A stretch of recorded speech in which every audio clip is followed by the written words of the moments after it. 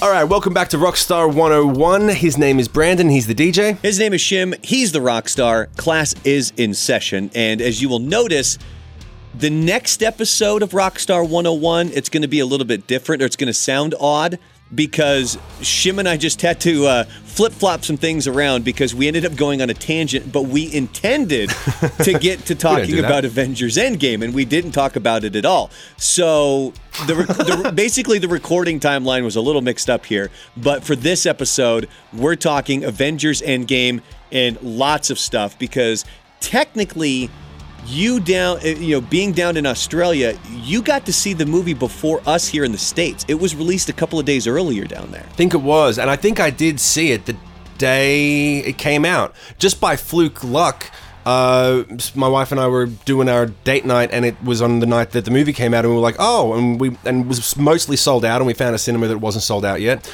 and we went and saw it, and, we saw the 9 o'clock session, took us till midnight. And I swear, dude, I have never seen a movie that was 3 hours long that didn't feel like it at all. I know, it flies right by, right? I wanted to watch it again. The moment I finished it, I was like, I could watch that whole thing again right now. Yep. It was so fucking good. And that's exactly how I felt. So, where do we begin? So, you were saying, so where do you start? You start. Like, what do you think? You start and I'll chime in, because otherwise I'll ramble and we'll get on a ramble fest again. Okay, so I've put up a couple of blogs for the morning show that I work for. I've done a couple of Avengers blogs. If you want to check them out, our website, it's buzzadamsshow.com, and you can check out these blogs I put in there. If you just type in Avengers in the search bar, they should pop right up. But the first one that I did was things that you probably missed in Avengers Endgame, because there's some things in there that maybe not a lot of people missed. Now, if you're a true diehard fan, if you read the comic books, and if you're a true nerd, you're going to know about this stuff, or at least you probably should know about this stuff. But one of the first things was, if you notice New Asgard, when the Hulk and Rocket Raccoon are showing up to go get Thor, yeah, it's located in Tonsberg, Norway. That's what the sign says, is they're traveling forward. And basically, that's a callback to some of the previous Thor movies, because that was the Earth-based battleground for Odin's war against the Frost Giants, was at that location in Norway. And it's also where the Red Skull first found the Tesseract. And it's also where we found out that Thor doesn't have a Wi-Fi password, and that kid that's online that goes by the name of Nukemaster69 is calling Korg a dickhead again, which that scene, I was in stitches. When they first walk into that room and Korg is sitting there and he goes, Thor, that kid on the TV called me a dickhead again. And then Thor grabs the headset and he's like, I'm going to rip off your arms and stuff them up your butt. He's like, yes, the God of Thunder. Oh, go cry to daddy. Man, that scene right there absolutely had me in stitches. It was hilarious. I can't believe I couldn't believe that they got through an entire Avengers movie without showing Chris Hemsworth without his shirt off looking ripped. They doubled down and made him a fat fucking giant. Like, he was fat the whole movie. I thought there was going to be some moment at the end battle where, like, he turns into Thor, some thunder comes around and lightning, and then suddenly he's ripped again. They were like, nope, he's going to be fat for the whole movie. I was like, that's dope. That's really kind of cool, because you just expect now for the shirt off scene with Chris Hemsworth, the fact that they went the other direction, I was like, this is going to be a great movie. I expected the same thing. I was expecting in the end fight scene when he gets both Mjolnir and Stormbreaker, and he's got the lightning, and all of a sudden, like, it braided his beard and it put his hair kind of up a little bit. I was expecting them to change him to like fully ripped Thor. And they did. Now it's not completely obvious because he's still got his clothes on, but you can kind of tell like he's still the portly looking Thor right there. Yeah. Hold on. Did we just a setback? Did we give a spoiler alert at the top of this podcast? No. Maybe we need to. Spoiler alert. Spoiler alert. Okay. Spoiler alert. Okay. So, all right. Well, maybe we'll. Okay. Anyway, maybe we'll edit one in. But see, here's the thing. And actually, I'm glad you brought that up. Because at this point, I mean, people are going to know that we're talking about Avengers Endgame in this podcast. I mean, it's going to be in the title of it. And also, if you haven't seen it, you should know to turn it off. Well, and it's one of those things too that when it comes to the Russo brothers, they're the ones who directed. They've actually directed multiple games. And this is going to bring me to one of the next topics here of things that you may have missed. Is they have said that by the second Monday after the movie is released, which would be May 6th. It's at that point you can start talking about the movie as much as you want, because that's giving people 2 full weekends to see the movie. And if you haven't seen it after the first 2 weekends, are you really that concerned about spoilers? Because if you are, you would have seen it one of those first 2 weekends. You know what I mean? Yeah. So yeah, I totally agree. At that point, I'm perfectly fine with it. So coming back to something, I got a question for you. Yeah. How did you feel about the fact that Captain America can wield the hammer at the end of the movie? Loved it. Absolutely loved it. And they teased that back during Age of Ultron. Did they? Oh, yeah, when they said you are not worthy. So what they did in Age of Ultron, it's when they're all kind of hanging out. It was after a battle. It's all of the Avengers, and Thor is telling them about how you're not worthy, you can't lift the hammer. And so everybody's there. You know, Tony Stark tries to grab it. He can't, so he goes and gets an Iron Man glove with jetpack on it. Can't pick it up. Then War Machine comes over, and then they're both pulling on it. Neither of them are able to do it. And then all of a sudden, when Captain America does it, it budges ever so slightly. Right. And the way that scene is shot, you can see Thor in the background, and he has this oh shit look on his face, like he just moved it, which is unheard of. So they teased that long ago, which I thought was really cool that they brought it up. And that was that scene, because if you remember for Infinity War, the scene when most people went berserk in the theater was when Thor shows up in Wakanda, when they're starting to get their asses kicked. That you get chills when he lands, man. Oh, it's just fucking cool, man. Like he comes blasting down. He's like, "Bring me Thanos," and then he just jumps up in the air with the lightning. It's so fucking cool. And that scene in Endgame, when all of a sudden Mjolnir goes whipping through the air and blasts Thanos. And then it goes back into the hand of Captain America. And Thor even blurts out, he goes, "I knew it." So even he knew that at some point, Captain America is probably going to be able to wield that thing. Like, I thought that was super cool. So then so that begs the question. The next question is, what was the turning point, do you think, where Captain America suddenly became worthy? What did he do to become worthy? See, I don't know, because he's always... I think that it may have been when... Because I want to get a picture of that final... Well, it's not the final shot, but it's when they've gone against Thanos. They're in the Thanos has taken down the entire structure, and they go against him, and he's basically knocked out everyone. And then Captain America stands up, and it's just him against the entire army. And they're coming at him, and he does exactly what Captain America would do. He's like, "Well, all right, I'm gonna." It's that classic shot like Game of Thrones where Jack Snow pulls out his sword, even though the army's coming straight at him, one man against an army, but he stands there for a decent amount of time by himself. Like, all right, he's a true warrior, he's a true hero. He's never gonna give up. They're gonna have to kill him.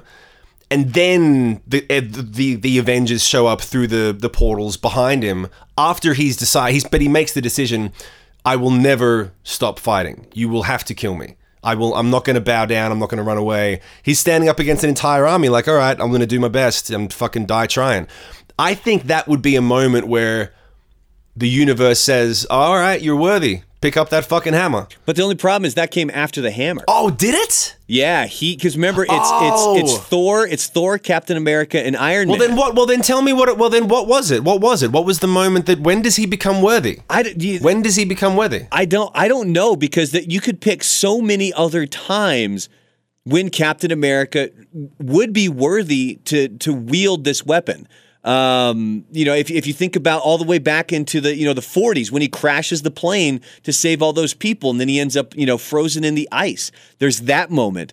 I don't know if it's one specific moment or if it's an accumulation where eventually it's like, okay, this is when he's needed. This is when he needs to be able to wield it, per se. Rather than just one moment where he earned it. Because, you look at the whole body of work of Captain America, and it's pretty stinking amazing. But I love the fact that they brought that in. Yeah, he's I think it's interesting that Captain America, which, by the way, one of the best lines, that's America's ass. That's funny.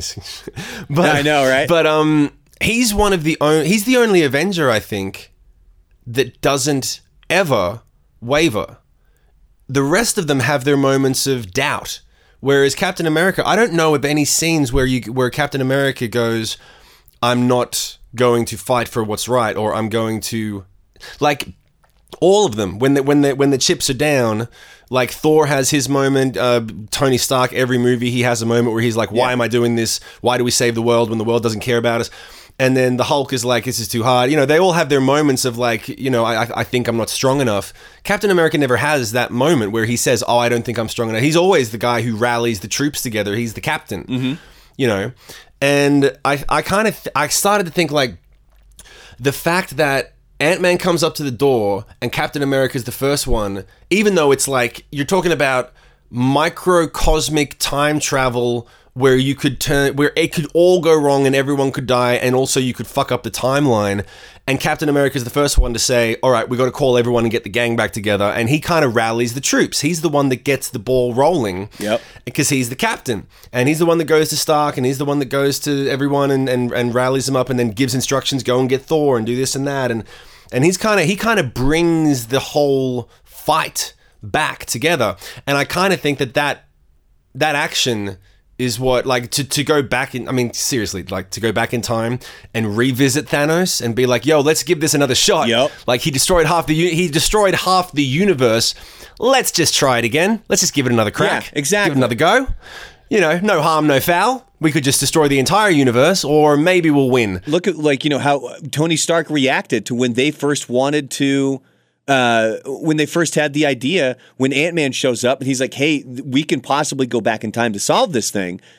Tony Stark's first response is hell no. He's like, I've got a new life now. I've got my wife. I've got my kid. I've got my awesome cabin on the lake. In no way, shape, or form do I need to do this. And then he ultimately ends up doing, like you said, he struggles with those decisions, where with Captain America, that's just who he is. He doesn't struggle. He always stays on that same exact path, which I think is pretty cool for Captain America, which I think might be one of those reasons why he's able to wield Mjolnir at the end of the movie there. And you were saying, so flash forward to this, and my wife's horrible at this stuff, so obviously I saw the film with my wife.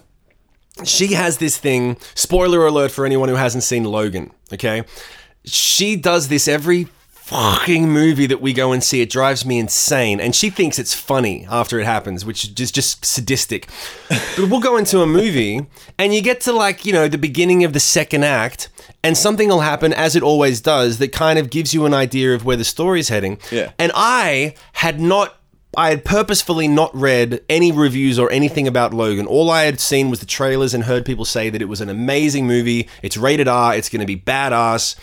And I didn't know that it was the last Wolverine movie. I purposefully kept away from it because I wanted to really enjoy the movie. And we made a whole plan. We booked it a week in advance, get the babysitter, all the stuff. Go in there, and somewhere in the first 30 minutes of the movie, she leans over and she goes, oh, that's right, he dies in this one. And I'm like, you fucking God! And I was like, I remember, I turned to her instinctively and I said, what? And she instinctively said, oh, no, I'm just guessing. Oh, trying to, like, backtrack on she it. Tried to backtrack. Oh, no, I didn't just ruin this movie for you. So she did the exact same thing, even though, if you've been watching the Avengers movies and you know about Robert Downey Jr. and you know the fact that, you know, he's the oldest, like, he's been in more movies than anyone else has. He's made all the guest appearances.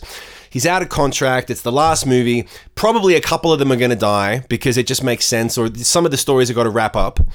And so you think, you know, logically, if you haven't read anything and you don't know anything, my first thought was, this would probably be a good time to kill off Iron Man. Yeah. Make him save the world and then he dies doing it, and it would make sense. So before I went in, I kind of had that. But she still is there in the second act at some point, and she goes, I bet Iron Man dies. And I turned to her, I said, shut the fuck up.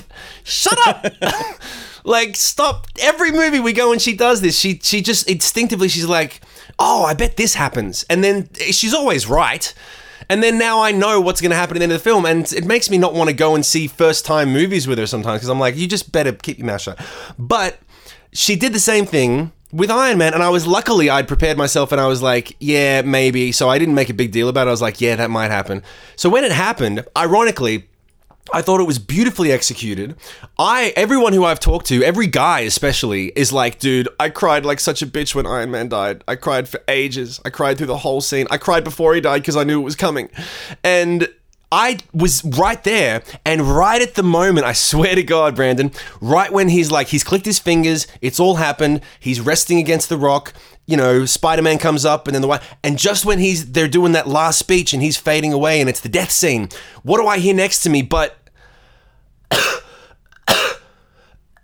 and she starts coughing really loud. The whole cinema is quiet. You could have heard a pin drop. And she's coughing, and then she does that thing where she tries to choke the cough, which just makes it worse. And now she's coughing into her, and now she's coughing repeatedly into her sweater. And it's Iron Man's dying, and all anyone can hear is. That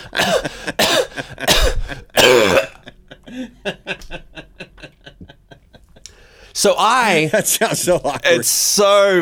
It was so awkward, and I'm looking at her like seriously, and she says, "I'm sorry, I know," and she keeps coughing. And she was angry at herself because she's like, I can't believe that happened right there. She basically took a sip of her drink, it went down the wrong tube, and now she's trying to cough it out. And the whole scene was like really deflated as a result because I didn't quite hear what Gwyneth Paltrow said to him. It was beautiful and simple, and I thought, that's great. You know, they didn't make it some long thing. Everyone knew it was coming.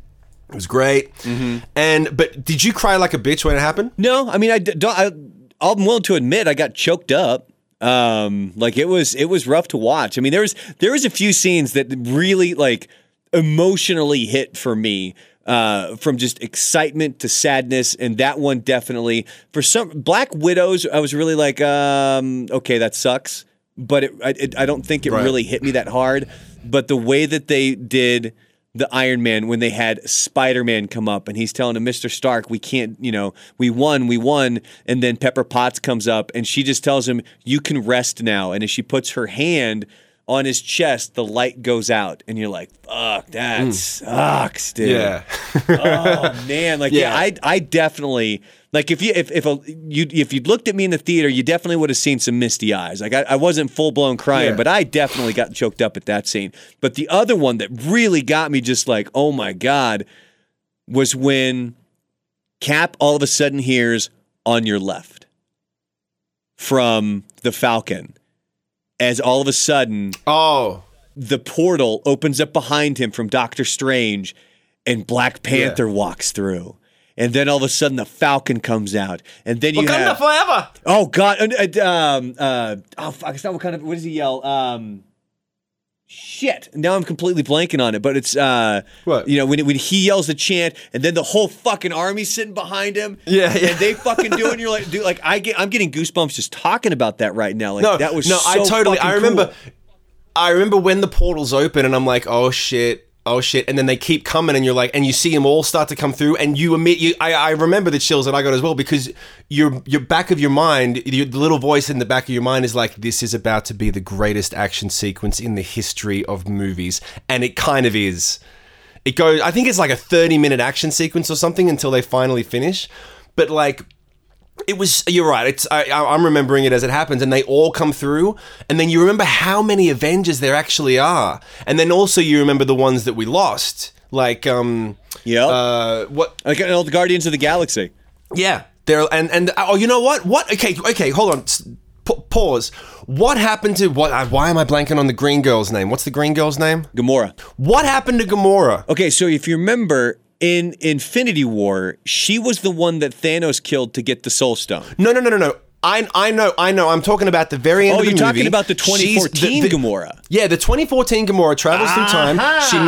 She knocks out dude from Guardians of the Galaxy, Star-Lord. Chris Pratt. Knocks him out, looks down at him and says, really? This is the guy? And the sister says, yeah, you come around to him eventually. That's the last thing you hear from Gamora. They win the fight. So I'm thinking... what happened to her? Because I talked about this afterwards to a couple of friends who had seen it, and I was like, she was technically part of Thanos' army. So she got. So did she get snapped into dust? Did she get killed? Oh, I'm so. Yeah, I'm so glad because she's betrayed him. If she's betrayed him and shoots the sister who was, so she's now betrayed him. So she's not part of the army.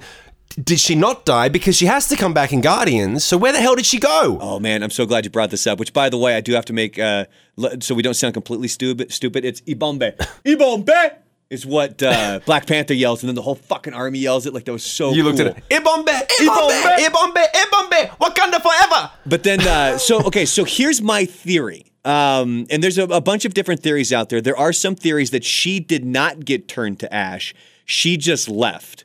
The 2014 Gamora, it still exists. Like she's still around in this current timeline. She just left the battle scene. But my theory, and this goes pretty nerd on this one. So at the end of Guardians of the Galaxy 2, they teased a character from the comic books named Adam Warlock. Yeah. Adam Warlock in the comic books, in the Infinity Gauntlet, and the Infinity War series, plays a major role. Like he's basically the guy that really helps save the universe from Thanos and Thanos' snap of the fingers. Right. But they've only teased it.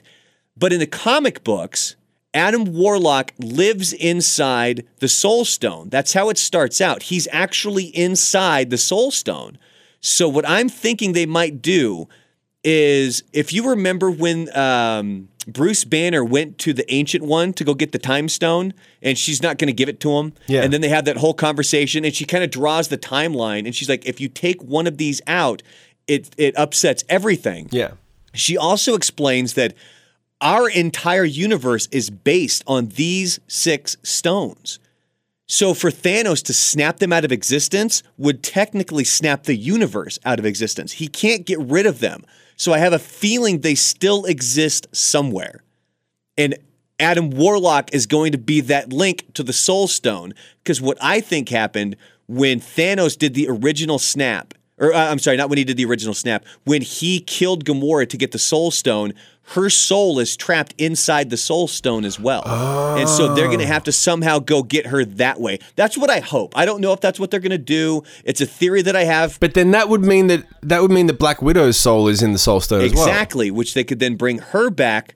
And it would be a lot better, because one of the things, too, that would just be completely awful is, we'll just go back in time and bring her back. Because even the Hulk, Bruce Banner said it. He says, when I had the gauntlet on and I was going to snap it, I tried to bring her back. I tried to bring her back. And I think I read that they covered that by what's the guy's name who protects the stone, the Soul Stone? It's Red Skull. The Red Skull, he actually says, he makes a point of saying a soul for a soul, an eternal sacrifice. Yep. Which, because they say an eternal sacrifice, it's like you can go back and forward in time all you want, but this is set. This is now done. This is concrete. Yeah, this is like, this is beyond the cosmic realm. The Soul Stone takes it, and it's like, it's gone, and it's an eternal sacrifice. I think that's why they made a point of saying that, so that they couldn't just be like, yo, snap your fingers and bring it back. And see, that's one thing I thought that they did an incredible job of, was shoring up because anytime you have time travel in a movie, it can really hose things up. And I've known some people who just are not fans of it all. They think it's lazy writing. They don't like the fact that, they're using time travel as some sort of a plot device to come back. I thought they did an incredible job of being able to kind of not only use that to go back and get the stones, but to also make it so it's not so simple as, let's, like, they even bring it up in the movie where they ask, why don't we just go back and kill baby Thanos? And they explain, like, you can't do that. That's not how it works, because when you go into the past, like Terminator. That's now, like, that will be your future. So when you go there, that's now your present. And I think it's great. It's actually, when you think about it, it's genius writing. It really is kind of genius writing to explain how time travel works in films, and also in this particular film, by debunking several other amazingly successful time travel films. Because it cuts to the chase real quick. Yeah, how they kept poking it, like Back to the Future. And he's like, if you go back, you're not going to meet an alternate version of yourself. It'll be from a different timeline, or you will have changed the timeline. And they explain why you can, because then Captain America fights himself, and it's like, but it's still the same timeline because of the way they set up the stones. And then when they do that, and it makes, but in bringing it back around, it makes perfect sense when you have that scene with the Hulk where he takes the stone out of the timeline, and it ripples into a new timeline. And he says, but if we bring them back to the exact moment that we got them, so basically she would have handed in the stone, and then a second later, Captain America would have come back with the stone and said, thanks for the stone, here it is again, we took care of everything, it's all done.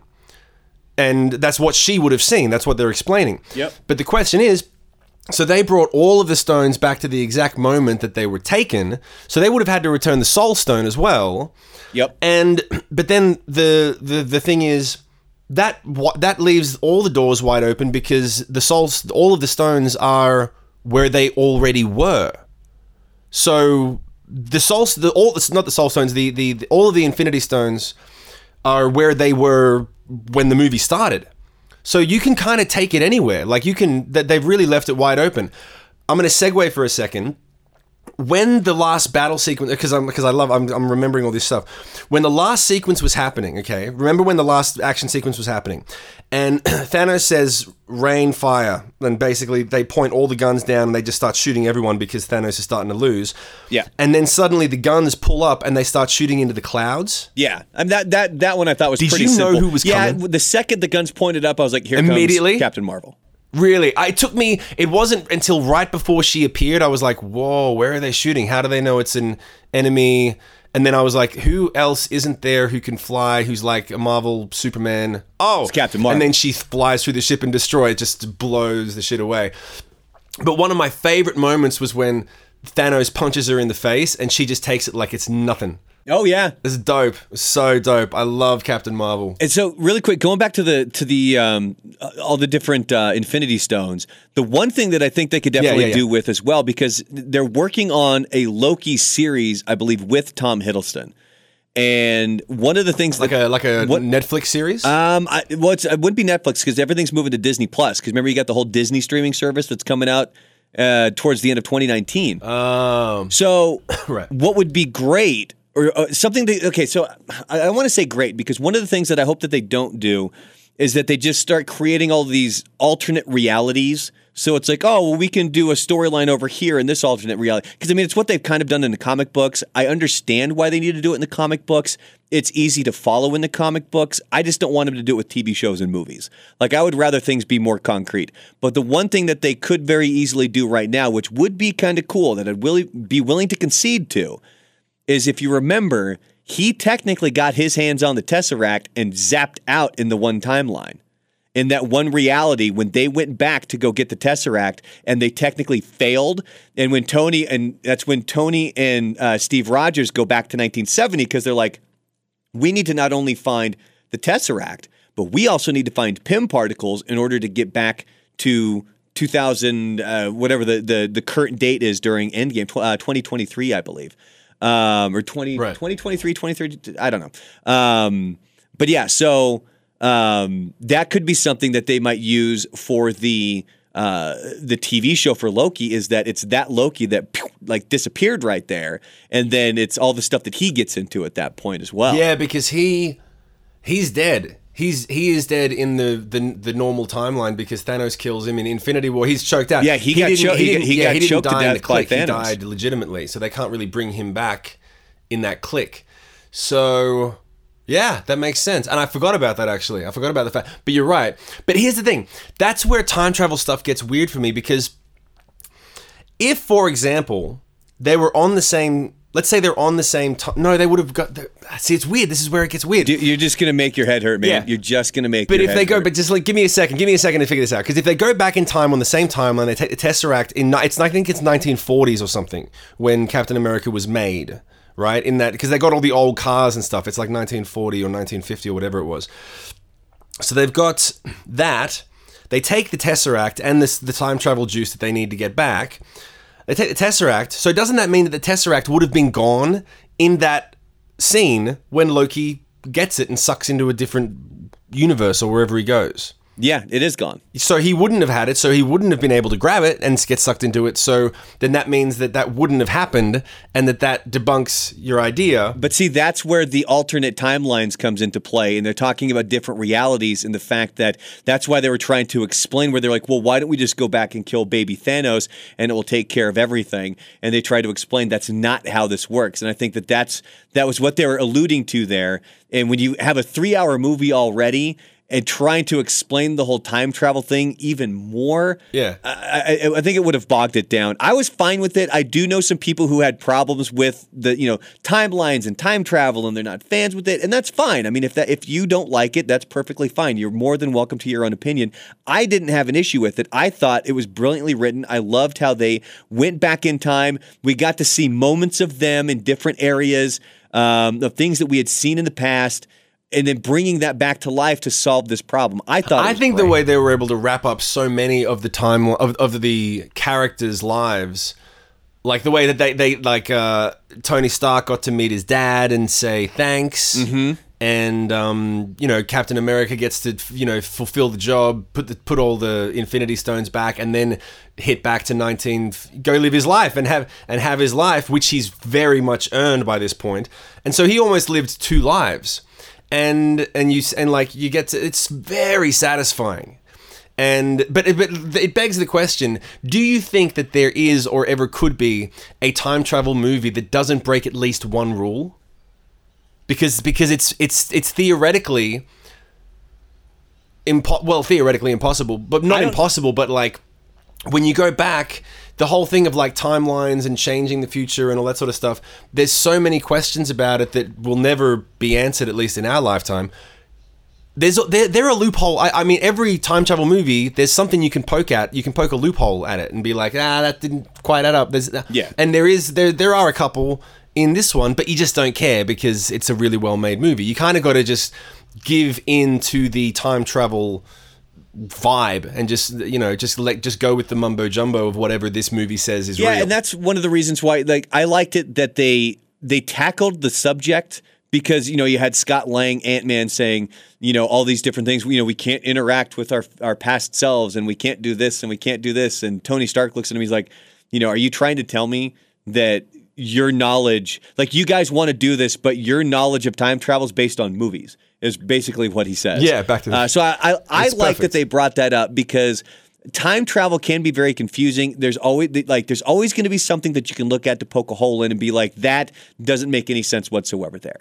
But I thought that the way that they tackled it in Endgame was pretty brilliant. Yeah. The other thing that I thought that they did a great job of was like the callbacks and stuff. Like you want to talk about at the very beginning of the movie, when they go and when they all of a sudden they realize, hey, this planet just had this same sort of power source erupt at this, just like when Thanos snapped his fingers on Earth. So we basically know Thanos is on this planet now. So they go out there, they realize that the stones are gone. He snapped them away, which I still don't think you can get rid of them that easy. I don't think they completely dissipated. I honestly think they're still around somewhere. But Thor cuts off his head. Rocket looks at him and he's like, what did you do? And Thor's response is, I went for the head, which is a callback to Infinity War. But there's some other ones that are some really, really longer ones. There's the callback to Age of Ultron when they were talking about, Tony brings this up at the very beginning of the movie after he gets saved. And he says, I told you guys we needed a security blanket. We needed something surrounding this place because we were, the bigger threat was out there. And you guys told me no because it was going to, because it was going to infringe on our freedoms. And basically he's saying, I was right. You guys were wrong. You should have allowed me to do that. And that is the scene from Age of Ultron. But the other part of that scene from Age of Ultron is he makes the comment, we can bust smugglers and thieves all we want. He goes, but up there, and he points to the sky, he goes, that up there is the end game, which of course, brings us right up to, Avengers Endgame, which I thought was a brilliant callback to, or actually foreshadowing, I should say, on that part for Avengers Age of Ultron. Dude, by the way, did the cheeseburgers thing make you choke up a little bit? Yeah. At the very end of the movie? That got you, really? Well, because it goes back to, because that's a callback. Because if you remember from the first Iron Man, when he first gets Yeah, saved, the first thing. Yeah, when he gets back, the first thing he asks for is an American cheeseburger. An American cheeseburger. Yeah, And then at his funeral, when it's his kid Morgan and Happy, and he asks if she's hungry, and she's like, "I want a cheeseburger," and he's like, "Your dad liked cheeseburgers." And you're like, "Oh fuck, that's a callback to Iron Man 1." When he said like, "Oh, that sucks." I think one of the most tear-jerking moments for me, and probably now because I'm a dad, was when the fact that they made Gwyneth Paltrow's moment with Tony Stark like 3 sentences, like so short, so poignant, was when I'm getting choked up as I'm remembering it right now, but when she just said, "We'll be okay." Yeah. Like, you know what he's thinking. You know all the shit that must have been running through his head, like, I didn't have to do this. I had a perfectly good life. I'd be there with my wife and kid right now, and I'd be happy, and the world would have just kept on doing whatever it was doing, but I had to go and try to save it again.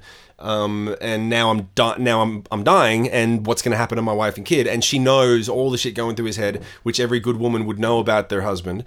And she just says, "We'll be fine." Yeah, she goes, "You can rest. You can rest now. You can rest." She says, "We'll be okay." So she says everything he needs to hear because she just knows. She knows him because they love each other, and that's what love is. She wants him to go in peace. She doesn't want him to go worry. And that's the thing that was what got me. When she said that, I was like, oh my God. She barely said anything. Yeah. She said, like, because there's nothing you can say. Everything is as it was supposed to be. She's just got to deal with it. And the fact that, like, because I've always been like that too. You have this moment where when you see someone going through distress, regardless of how intense it is, whether it's life or death or just, some sort of distress, you automatically put on your big boy pants and you go up and you be strong for them, and you keep it together while they're breaking down. And then after it's finished, you go and you have your moment afterwards, and you can be weak because you had to be strong for them. Yep. And so when she's strong for him, and then finally the light goes out, and then she breaks down, like, there was so much humanity in that scene. I was like, God damn it, this is choking me up. Yeah, the one thing didn't feel like a movie. It didn't feel like overwritten or overplayed. It was really real. The one thing that also got me too was when he kind of had that hologram where he gave his little speech before they went to go tackle it, and that's what they were playing back at his funeral. And he gets up and he goes to turn it off, and he just looks up and he goes, "I love you 3,000." Yeah. Because that's what his kid told him earlier in the movie. He's like, "Oh man, that one gets you right in the feels, dude."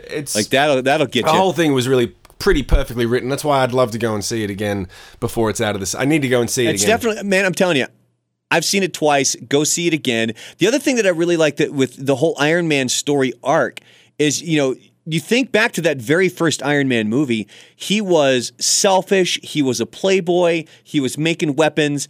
I mean, he had full circle. One of the most outrageous arcs in storylines, as from where he started as a character, like who he was as a human being, to the end, because he made that ultimate sacrifice. Because you remember, he asked Doctor Strange back in Infinity War, when Doctor Strange's head's geeking out and stuff, and they asked him, "What are you doing?" He goes, "I ran through all the scenarios of how this thing can end."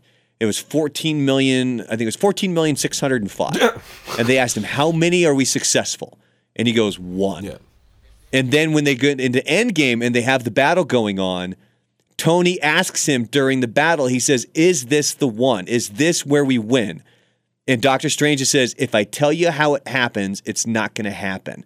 So then it keeps playing out. But then when you get to that final moment, when Thanos, after he's knocked Captain Marvel away and he's still got that new gauntlet, the Iron Man gauntlet on his hands, and he's getting ready, Tony looks at Doctor Strange, and Doctor Strange is holding up one finger to kind of let him know this is that one chance. This is our one chance to have victory in this scenario. And Tony jumps at it without a beat, full well knowing he's not going to survive this. Yeah. He jumps up, he gets all the stones, and he just does, "I am Iron Man," and snaps his fingers. I was like, that's fucking awesome. Yeah, I agree. It was... when he said "I am," he goes, what does he say? "I am inevitable." What does Thanos say? Yeah, because he said that twice. Thanos said that twice in the movie. He said it earlier on, and then he says it right there where he thinks he's got the gauntlet with the stones, and he goes, "I am inevitable." Yeah. And then he snaps his finger. Nothing happens, and then it pans over to Iron Man, but you didn't think that was a little cheesy when he turns and he just says, "I am Iron Man." Like, I thought that might be a little cheese. I thought it was perfectly capping it off. Because that was the Iron Man swagger. That's Tony Stark's swagger. Like, he's not gonna have that moment without saying that, and that puts a perfect bookend on it too. Because go back to the first Iron Man movie when he's doing that press conference and he flat out says it. He's like, "I am Iron Man," and then it creates this whole uproar, and that's what really sparks off this whole thing. Which brings me to the final thing we can get to here because we're running out of time. Right, but where do we think the MCU is going to go from here? Because for the past 11 years. We've kind of had an idea, which first and foremost, we have to give major props to not only Robert Downey Jr. for his job with Iron Man, Gwyneth Paltrow as Pepper Potts, and everybody that was involved with that first movie, but also to Jon Favreau, the guy that directed the first Iron Man, because if that first Iron Man movie stinks... we don't have any of this. Yeah, we don't have any universe. None of this has happened. And then also Kevin Feige, like one of the guys that was really behind a lot of this stuff. You've got other guys who were involved. You've got James Gunn who was involved. You got the Russo brothers who directed multiple movies in this series. But if you really think about it, Jon Favreau is the guy that you have to look to and be like, thank you, because without that movie, none of this exists whatsoever. Because if you do a bad job in that movie, there's no way they're doing a second one. There's no way they're doing Thor. There's no way that they're doing any of these other movies. But the problem we're at now, and this is where it sucks being kind of a nerd fan, we have Game of Thrones ending right around the same time that this Infinity Saga has come to an end in the theaters. And then at the end of this year... Oh my God, what are we going to do with our lives? What are we going to do? Dude, and then coming up at the end of the year, it's with Star Wars, you've got the Skywalker saga coming into an end. Yeah. Like, these are massive things that have taken years. So we have these three massive events that are occurring this year that are all ending. I love the way that you call them massive events. Like there are wars happening all over the world, people suffering in Syria, and you're like, we have these massive events coming. I'm like, no, they're just. Well, you know what you mean. I'm talking about these so intense. I'm talking about them in the sense that these are things that have developed over multiple years. I mean, if you want to talk about the MCU, that was over an 11-year span. If you want to talk about Game of Thrones, that's been almost a decade. If you want to talk about Star Wars, that's been 42 years in the making at this point. If you want to go back to the original movie. But the thing with the MCU at this point, we don't know which direction they're going to go. One of the theories that I have heard is that they're now moving on from the original Avengers trio, which was Captain America, Thor, and Iron Man. So they're moving on from that. And then now what they're going to do is, because they're going to make a Black Panther 2. They're going to make a Captain Marvel 2. You've got another Spider-Man movie coming out. And they still are working on a Guardians of the Galaxy 3, which I hope they do go with my Adam Warlock Soulstone theory on that one. Right. So they could end up making multiple movies here and then kind of doing something similar. But then they would need to introduce a new big bad guy, because we had Thanos for this one, and I think a good one to bring in, if they were able to, would be Doctor Doom. Oh, if they could do it right. I mean, they've butchered him before, but if they could do it right. Oh, and I also completely just skipped right over Doctor Strange as well. They got to do a second Doctor Strange. Oh, they haven't done. So there's a lot of things. And also, are they going to make a Hulk movie? They never made a Hulk movie. Well, there's one that's technically in this MCU, and it was the one with Edward Norton. Nah, that doesn't count. So but it's technically in this timeline. They count it as a part of the MCU. I could see them doing a separate Hulk movie now that he's kind of Professor Hulk, where you get the best of both worlds. You've got the Bruce Banner brain, but you've got the Hulk brawn. You know what I mean? Nah, but that's the whole Hulk story is the conflict between Bruce Banner and Hulk. That's the story. The story isn't really as much about the bad guy. But if that's the route that they're going to go, then I don't know if they would be able to really go back on that. So I don't think the Hulk movie would be coming. I could see him popping up in other movies, kind of like how he popped up in Thor Ragnarok. Oh, totally. Like he was a great supporting character in that one. But so that's one of the theories, and then another part too. There was a new comic that was released just last year, and it was called As Guardians of the Galaxy. And Thor makes that comment. Oh, yeah. He makes that comment. That foreshadows so that. when they're in, but the thing is, It depends on when the movie was written and when the comic came out. So did the comic come out knowing that the movie had that line in it, or is the movie kind of foreshadowing the potential to go down that road of the comics? Now, in the comics, it's not Thor with the Guardians of the Galaxy. That's not what it is. But I thought that was a pretty cool thing when he was like, as Guardians of the Galaxy, when he's sitting there talking to Star-Lord stuff. I thought that would be, I really hope they bring back Thor and they continue down the Thor path with the Guardians of the Galaxy. I think that would be awesome. Do you think that anyone's ever going to be able to look at Chris Hemsworth and not just call him Thor for the rest of his career? Oh, no, he's Thor. Because he's Thor. Like, Robert Downey Jr. was Robert Downey Jr. before Iron Man, but Chris Hemsworth came out as Thor. You know, so like... I mean, I think if he does... I mean, he could still obviously have a pretty solid career doing other things, and I don't think he's going to be pigeonholed into Thor, but I'm always going to see him as Thor. But then you also look at Robert Downey Jr., who he's been around for ages at this point. I'm going to see him as Iron Man. You will? That's funny because I'll always see him as Robert Downey Jr. because he did Chaplin and he did. He was in so many great movies before. He did Weird Science, for God's sake, and he did Hearts and Souls, and he was great in everything that he did before he did Iron Man, and the heroin, and the jail time, and then coming back and doing Sherlock Holmes, and he did Sherlock Holmes as well. So that's the thing is like, okay, so I take it back. Like, I don't see him particularly as only Iron Man.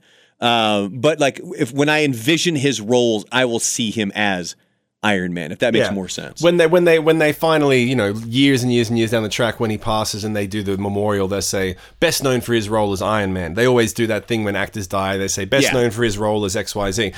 But for me, I'm like, if you met a person who didn't know movies that well and didn't know that the name of the actor who plays Thor is Chris Hemsworth, if you were like, Chris Hemsworth, and they're like, no, which one was he? Thor. Oh, Thor. Yeah.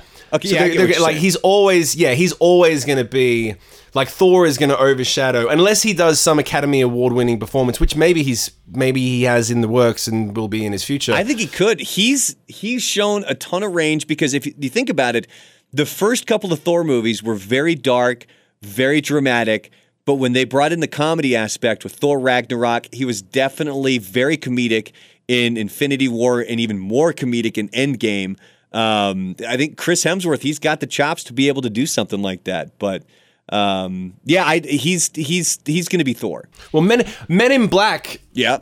Men in Black is coming out, and that looks like it's going to be a really good action comedy. So I think that'll be a good barometer because now, whatever happens with Thor, it's not going to be as eventful. It's not going to be based around Thor. Thor will probably be making guest appearances in other people's movies like Guardians of the Galaxy or something like that. They're not going to make another Thor or Avengers movie where Thor is a primary character.